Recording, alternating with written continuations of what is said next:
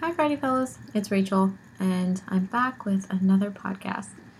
I'm really excited for you to listen to this one. It's with Kristy Carter, and she's a member of the class of 2011 and also one of our newest board members. I know it's been a while, but I think that this interview is going to be a good initiation back into consistent podcasts, and I'd love to hear your feedback, and please let me know what you think, and if you want to be involved in the podcast, even better, totally reach out and let me know. And thanks for listening. Kristy, do you want to talk about what you do professionally here in Asheville? I work for JMT Engineering and Planning. Started out as a traffic engineering firm. The guy who owns the company is a dyed-in-the-wool, nerdy traffic engineer, but that's not the only thing that communities around here need. So he added a planning component, and so I run the planning component of our company, and that means I just do work with local governments, and I do a lot of bicycle and pedestrian planning under that umbrella also. So I split my time between just typical local government stuff and then bike and ped and healthy community type stuff. Oh, is it a lot of, like, with the municipal part of it, are you doing, like, it's communication, lots of back and forth? So, long-range planning, ordinance work, helping a community think through how do you want to grow, how do you want to change, what's working for you, what doesn't work for you. And I do a lot of that under the umbrella of transportation planning, but it doesn't have to be. I'm working in a community to do their comprehensive plan, and that's just helping them think long-term what they need to do about infrastructure, transportation, growth management, variety of different questions under that umbrella. As a matter of fact, yesterday I put a team together to compete for a project. It's what's called a complete street. The Livingston Street Project is a complete street project, which means that it'll take into consideration transit, sidewalks, bikes, and cars. So how do you get all of them through there? But the challenge of it is it's through an African-American neighborhood, historic African-American neighborhood. At one point in time, it used to be the business center of the African-American community in Asheville. And in the late 60s, early 70s, it was one of the biggest redevelopment projects in the Southeast. It's a transportation project on its face, but the context of it is much bigger than just how do we get bikes safely from point A to point B, or how do we get pedestrians safely from point A to point B. So that happens everywhere then? It happens everywhere. It doesn't happen quite yes, it still happens in different ways, but it doesn't happen like that. And there were some lessons learned through urban renewal. So it's still currently very heavily African-American, really low income. It's pretty low income. From a health disparity aspect, it's they have some of the highest poor health indicators in our county. 30% of the people are on disability. It is a food desert. It's one of our probably one of our I don't know about county wise, definitely one of our city's biggest food deserts. And that's one of the challenges of this project is if spend all this money on improving the road, but that doesn't do anything to really help them get to a grocery store any easier. That's some of the challenges to get the project. We're just competing for it right now. Interesting. How does your experience in the fellowship come into play when you're doing work like that? I think if I had competed for this project before the fellowship, I would not have been two parts. One, I just probably wouldn't have been as sensitive to the context, and I wouldn't have had the language to talk about the context. So, I don't know.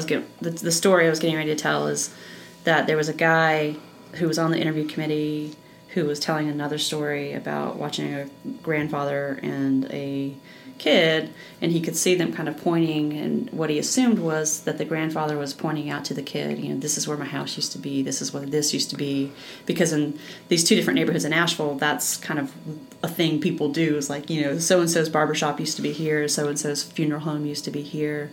And the question he was asking us as a team was, how do you deal with that in a road project? How do you tell that story, or how do you acknowledge that? And that led to a conversation. There's some things you can do. You can do historical markers, or do like those panoramas where you stand in one point and you can look and actually see what used to be there. So some features, some just attractive features that you can put in, but also like at least even acknowledging that in the planning process, that there's sadness behind that, and that thinking about the timing of that, it's not that long ago, and there are people who still live in the area who have very clear memories of what happened then, and to ignore that is, it's easy to ignore. We're saying we're just working within the right of way. We're just doing the road, and I probably would have been aware of that before the fellowship, but even more aware of it and having the skills and the language to be able to talk about it in a better way. And your fellowship experience in general was, how would you explain it? It was good. You had a good time? Had a good time. Sometimes. No, it was definitely, it was good. It's something that I find that's a little hard to describe. Like, when people say, what is it? I'm like, it's this thing, and you do these weekends, and and I can talk about the language, but I think one of the challenges is, unless you've been through it, and you say, oh, it's about integrity, inclusion, and intentionality, people are like, what the hell are you talking about? So that it's a little bit difficult. And, I mean, I think most of the changes are very subtle, like kind of the before and the after, but collectively all those little subtle things, a lot of language changes, a lot of just being more open, kind of understanding that everybody has their story, and it's made me more understanding, made me more open, and possibly a little less judgmental.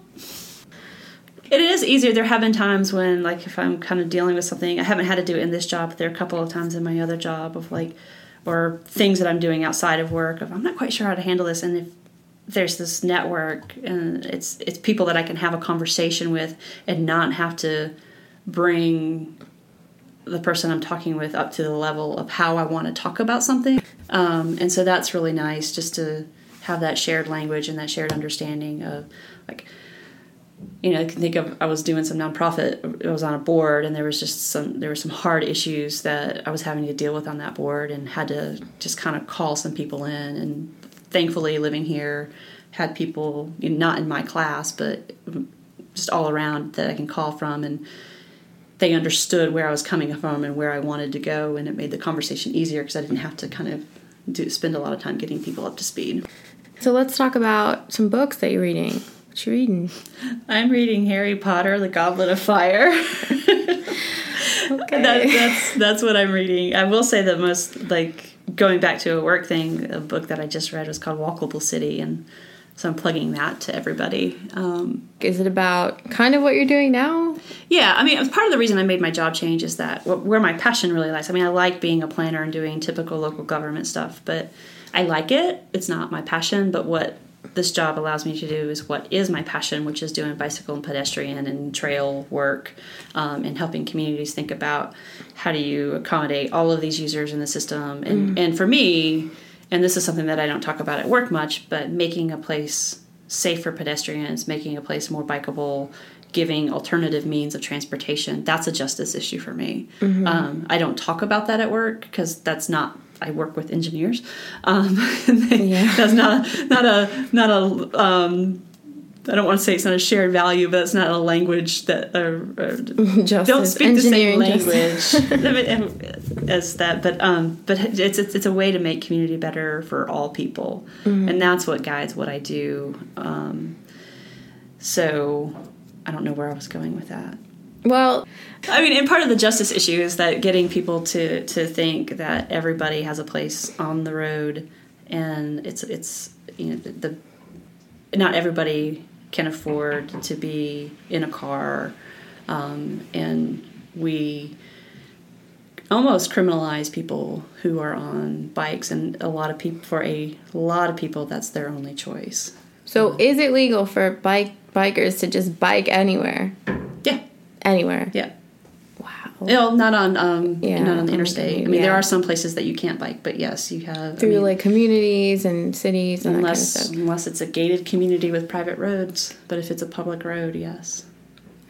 Do they have to veer to the side? They have to follow the rules of the road. They're a vehicle. So they don't have to. The law is that you have to stay to the right much as possible. Sometimes that's not possible. Some cities have ordinances, but those are city ordinances. They're not state ordinances. But our state does not value cyclists. Do you want to talk about your favorite place in North Carolina? Favorite place in North Carolina? I mean, I love living here. So I'm lucky to live in Nashville. I think if I had to pick like a favorite place that is just out of this world, it'd probably be Cataloochee Valley in the Smokies. I'm fortunate to live in Nashville, but I'm fortunate to have worked all over Western North Carolina. So it's kind of like all these little tiny out of the way places, places to go hiking, places to go biking that are just incredible and off the beaten path. So maybe I'll just say Western North Carolina. Leave it at that. And if you could have dinner with anyone, dead or alive, who would it be? Right now, I've been obsessed with Terry Tempest Williams. So maybe her, possibly Mary Oliver. Mm-hmm. I always fail at this question. There are lots of people, and when I leave, I'll be like, oh, I should have said this. Oh, I should have said this. One person. It's so fun. I think Mary Oliver didn't she ask, what is it that you plan to do with your one wild and precious life? Just the fact that she would ask a question like that would make me want to have dinner with her. What is a song that you've heard more than any other in your life? I have no idea. I don't know a song that I've heard more than any other. I'm thinking of repetitive songs or songs that have been sort of like general pop culture songs. Or just something that's like a plot that's like the song of Kristy's life, or the song that you go to. Windfall by Sunvolt. What? What is that? It's a song named Windfall by a band called Sunvolt. Okay, Windfall, Sunvolt. Yeah. Is it like a current band? Yeah. Is it like it's more kind of probably... They might be considered Americana. Okay. It's not... I mean, they have a big following, but it's not like huge pop. It's not pop music. Interesting. Cool. Well, maybe we'll close the interview with that song. That way we all know. And it's called... I'm sorry, say that again. Windfall by Sunvolt. All right. Well, thank you very much for being here. And I'm going to end this with Windfall by Sunvolt.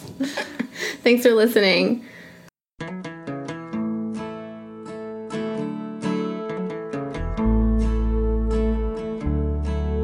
Now and then it keeps you running, never seems to die. Trail spent with fear, not enough, living on the outside.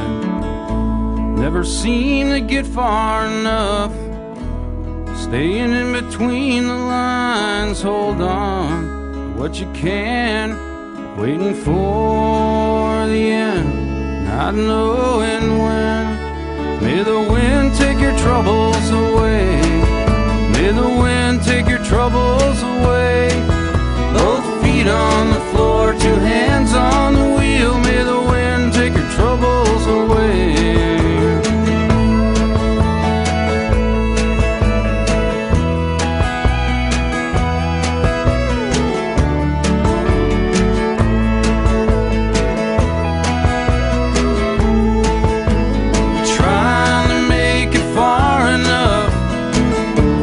Next time zone, viewing far between past the midnight hour. You never feel alone, you're really not alone.